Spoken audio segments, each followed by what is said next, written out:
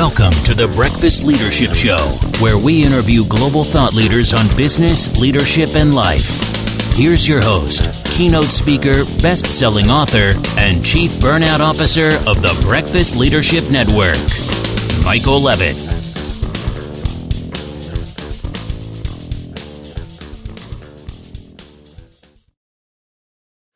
Welcome back. I've got Michael Robb on the line. Michael, how are you? I'm great. Michael, thanks for letting me have a chance to talk to you today. Likewise, I'm glad that you're here. So you've got a really interesting background. You've done a lot of different things. So why don't you share with the audience a little bit about you, and then we'll dive right in.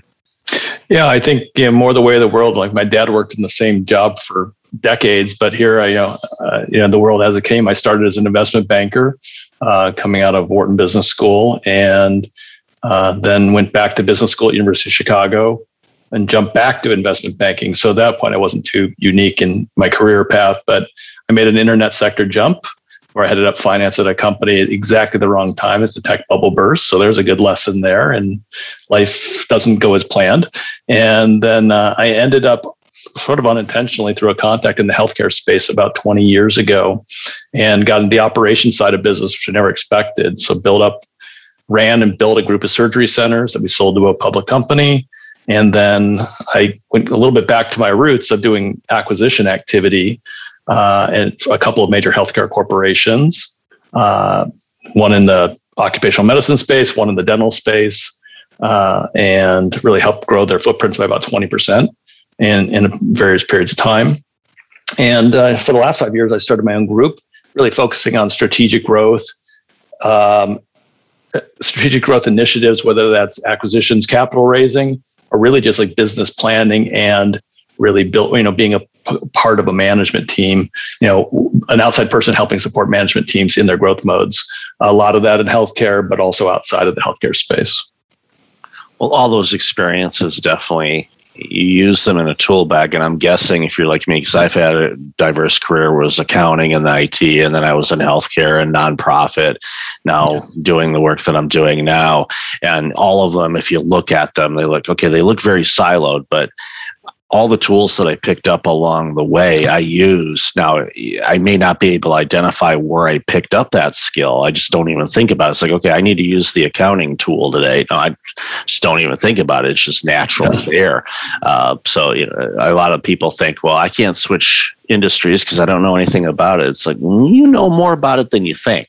There's a lot of common things to do. Of course, there's nuances with every industry, but skills that you pick up along the way are definitely going to pay out. So that's great career. So we'll talk about acquisitions a little bit because I know we talked about in the pre-show, we may not highlight that, but I thought it might be good because one of the things that I find a lot of entrepreneurs and new business owners do is they have this product or service that they're marketing, and they're seeing some growth and things like that, but they don't really launch their business with an exit strategy.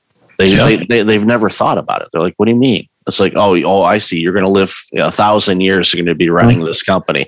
You're going to be like Hudson Bay Company out of Canada that's been around for hundreds of years. No, we all have expiry dates. It's like, so what's your plan? Is it going to continue on with your family, or are you going to sell it? And I haven't thought about that, but that's something you're missing out on because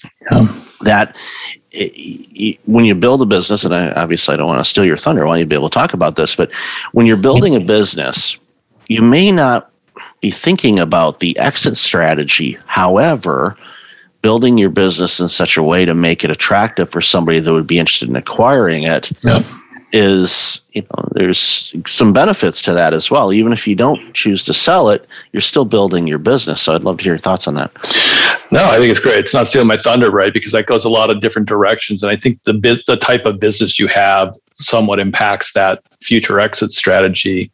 When I think about doctors and healthcare practices, they're actually their own core assets. So they have to be very thoughtful about when they plan to sell, because if they wait till they want to be out of the business, then they're the most valuable piece of the business. But you talk about a business has a product or service, the next step there is, well, how are you somebody that could be replaced, even in that business? If you're the CEO, but wearing 45 hats, as we talk about, in time, if somebody wants to invest in you, invest in the business, how is it that, what's it going to take to be able to add other resources or add other people to not make you as vital on a day-to-day basis in the long term? I think so. Some of that is just, I think, long-term planning. So before you even get to thinking about an acquisition is, I think, having a business plan, and not one that it's going to be wrong. And that's the one thing. You build a business plan, it's going to be wrong. And you're going to look, if you look at it every year, you're going to say, well, this isn't even what I can't even imagine that was what I was thinking 12 months ago. It should be something that doesn't feel like a painful exercise, but a process to see, to your point, where is this all going to go? And if you're able to build a business that has, great cash flow and can be a permanent family generational cash cow business, that's great. When I think about acquisitions, in theory, you should be building a business that has value. So whether you want to keep it, if it's a good enough business, somebody else is going to want to buy it. It's nice to have that window of opportunity. I deal with some companies aren't the much, and that's their one exit strategy. Others where it's, could they get big enough to go public or do something bigger like that? That's a whole different gig. I think that's gravy. If you're at a point where where somebody says you should go public, first of all, I think very carefully about that. There's a lot of reasons, but those are more like, that's hard to plan for. But certainly planning on, what can I make a business that somebody else would find attractive enough to buy? As long as you have that mindset, even if you choose never to sell it, then you have an option, right? And something could change in your life tomorrow that makes you want to exit, family reasons, other personal matters. So if you build a business that's attractive and you have a path to you being removed from it, at some point, that's not a bad thought process there. And so acquisitions should be in your mind, in the back of your head somewhere from as you build and scale. I love how you said that, because you build up the company to where someone would want to buy it, even though you may not have a desire to sell it at any particular time. Yeah. It's still, okay, this is a business that other people would like to acquire or merge with. That means it's a business that's obviously not only attractive to your clients, but to potential competition as well. And that bodes a lot. And I agree with you. Yeah. Going public, oh boy, it's like, that's a nightmare in itself. The reporting, you hear doctors complaining about reporting. Go public. Yeah. That's all your company's going to do is be reporting. It's time consuming for sure. And expensive. And I tell Phil to stay away from that. Even somebody who worked on taking companies public, I say, stay away from that conversation and don't focus there until it's something where it's so obvious that you should be considering it. Yeah. Yeah. Then there's cases where it makes a ton of sense from a, growth standpoint, investment standpoint, where, venture capital is only to a certain extent and, they wanted to go public, all those things. But at the end of the day, it's a nice problem to have if you're having those conversations. But on the flip side, you got to tie into it. Okay, maybe that'd be a good time to say, okay, we're close to be going public, but I don't have the appetite to do it. That might be where acquisition time comes in, and another company says, yeah, we're going to take it public, or we're going to merge it into our existing entity anyway. And there's all kinds of angles to take it. So, in your career of doing all these things, what's a common element that you run into time and time again with clients that are needing some guidance on some things? Is there one thing that you tend to see time and time again? Yeah, and I think that one is that because a lot of these businesses, the way they've grown up, typically very entrepreneurial led, people aren't strong at everything. I find the one area that tends to be the most neglected is finance. So when I'm looking at groups that are needing to take that next jump in their business, they're the people who are doing it's typically, we have a bookkeeper, and so my finances are in order. But if you're really talking about strategically planning and growing your business, you do want some additional insight that goes beyond somebody just preparing your books and filing a tax return, even giving tax insights, which sometimes the accountants people choose to work with aren't really that insightful. They're just processing. So, and that doesn't mean people need to run out and get a full-time controller or run out and get a full-time chief financial officer. There's a lot of great fractional opportunities there. And so I think it's the hardest part for some people to appreciate the value and I'm biased because I had a finance background and a dad who was a CFO. So I'm very biased in that regard. But I think that people, it's harder to appreciate because that doesn't drive revenue. It's sort of, but effectively it helps the business grow and be managed properly. So I find that's one glaring weakness. The other one is just by the nature of people building the business and they were doing all the jobs. And over time, and I'm guilty of this myself, is when do you start passing off some of those responsibilities? And I think it goes back into looking at you're looking at your team as much as looking at yourself and recognizing what are my strengths, what are my team's strengths. So how do we play into those? But sometimes it's like, I could be really good at something, but I hate it. So wait a minute, maybe that's not the best thing for me to keep doing. But where are there opportunities to build on what people can bring to the table? So learning how to delegate, I think, is a challenge for somebody who's been wearing the hats for too long. But at some point, again, for business growth purposes, an effective CEO can't keep being in every ditch. They have to be able to give some guidance and direct. And I see that time and time again. And I think it's time and time again because it just makes sense. You've been doing it all yourself for so long. How do you stop? And how do you make that transition? And at least piece by piece. I agree. And again, from an acquisition standpoint, if you're the only person that's doing everything and you want to exit the business, well, you are the business. So if you're not there, there is no business. And I was one to, earlier in my career that was absolutely horrible at delegation, especially when I got into the C-suite levels. And then my personal, health story and, all the good stuff that happened with me, I say good, quote unquote, wasn't. But at the end of the day, I learned important lessons, especially around burnout and all of that. And then, the pendulum swung the other way, where now it's a case of something lands on my desk. The first thing I think of is, okay, who besides me could do this? And if I find somebody, guess what? They're going to do it unless, and there's an asterisk there, if you got a team, you need to know, especially in a leadership role, what you've delegated. So you don't over delegate and burn out one of your key people, because yes, they're good at it, but that doesn't mean you have them do everything, because otherwise you're just shifting the everything to one other person. It's like you need to distribute it and harmonize it and check in from time to time. From an investment standpoint, you rebalance your portfolio and, kind of shift some things, from here to here. It's like, okay, I'm a little heavy in this industry. Maybe I need to look at this and do a deep dive, not just what CNBC told us to do this morning. So it's not picking on it or Fox Business. I'm not going to single out anybody. They're all guilty of telling us to do things, and we jump and we go, maybe I shouldn't have done that. Take time, research, learn your own things. So of all the careers that you've had, which is the one that you think was the most instrumental in shaping who you are today? Yeah, it's probably, that's a great question. I haven't thought about that question. I mean, I think investment banking, where I started my career, really set me up for a lot of opportunities. So back to your point of you're pulling from your experience and your toolkit of things that you've learned. Sometimes I'm answering questions, I don't even know where that knowledge comes from. A lot of it stems from having worked with companies across 8-10 different industries, and working with a technology company and a poultry company at the same time on deals, but there's sort of still business is business, so there's overlap there. So I learned a lot in those. I think every year in investment banking feels like 2 or 3 years of normal life because of, unfortunately, how much you're working and what the deals your activity is. But so there was a lot of learning there. Got to work with a lot of C-suite people. CEOs, CFOs, as well as our own team.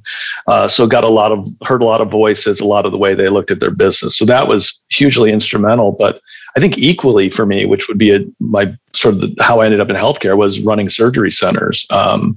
Never thought of myself as an operations person, but having 100 physician partners, staff of like 75, nurses, techs, all kinds of other people, and having to actually understand all those pieces and where people are more valuable, where my lowest priced employees for $1 per hour, orderlies and receptionists, were some of my most valuable, and really getting a sense for the highest paid people on a day-to-day basis don't necessarily directly, the customer experiences, and they don't see that. They see the people who are, sort of the lower level people. And so you have to recognize how to value your personnel. And I think that has gone a long way with me in my career of appreciating what people bring to the table and why they're valuable, and not getting too full of yourself. I'm here, I'm running the business, but if I wasn't there for a day, things are fine. If my orderly's all called out, we're not functioning. So really not trying to run things with a feeling like a hierarchy, just understanding that everyone plays a pivotal role. And I see that going forward in all the businesses I work with. And then particularly as I work with a lot of groups in the healthcare sector, I'm very sensitive to the dynamics they're working and managing with there, because I've lived it. So yeah, that's actually been a new particularly valuable experience. Yeah, I worked in healthcare for over a dozen years with running primary care clinics, and the front lines and your nursing staff make everything flow so much better. And when you have people that are capable and you give them all the tools they need to be successful, and then you get out of their way and let them do. The analogy of, you said, if I'm not there, it's not a big deal. If reception's not there, that's going to make things really clunky, and someone has to go get the patient, triage them, figure out what's going on, get them in with the patient. It's amazing, how well things flow. So you bring in the right people and you compensate them the best you can, and give them the autonomy to set their own way of doing things. You see improved scores, healthier patients, improved wait times, you name it. It has such a positive ripple effect, and it's subtle things, but well, I think you hit on it. It's empowering people that work for you. And I think that as soon as, you have some confidence in some people and you give them a little bit of latitude, I think there's people who surprise you both ways, right? Like some people will never step up, and people you never saw it coming really are super overachievers and are looking to really make a difference. And I think they feel, those people buy into the team and the culture, and then can add that kind of value, are amazing. And it doesn't matter what their job was before or what their education background was. Some people just have something special about them and an energy, and they can drive huge value in any kind of business. So if you can step back and give them that latitude, it's, that's where it's almost like forced delegation. Like, soon people step up and take things off your plate. It's amazing. Yeah. And in two of the clinics that I ran over my decade, the receptionist that I had brought on later on replaced me. A couple of years later, after I left the organization, I look and go, Susie's the director of the clinic, and it was a shock, but not a shock. Like, I knew she could do it. I didn't know she was interested in doing it, and I'm thrilled. Yeah. Like that's amazing. It's like someone that was in kind of a frontline role rose through the ranks and became the leader of that organization. And that's amazing. It's called creating it's like creating a little incubator, letting people, run with the ball and see what they can do. That's how growth comes in. And I always like having environments available. And it sounds like you do too, where people can thrive and surprise you and go, wow, exactly right. That's great. That's awesome. I think it's great. So Michael, I've loved this conversation. Where can people find out more about you and the amazing work you do?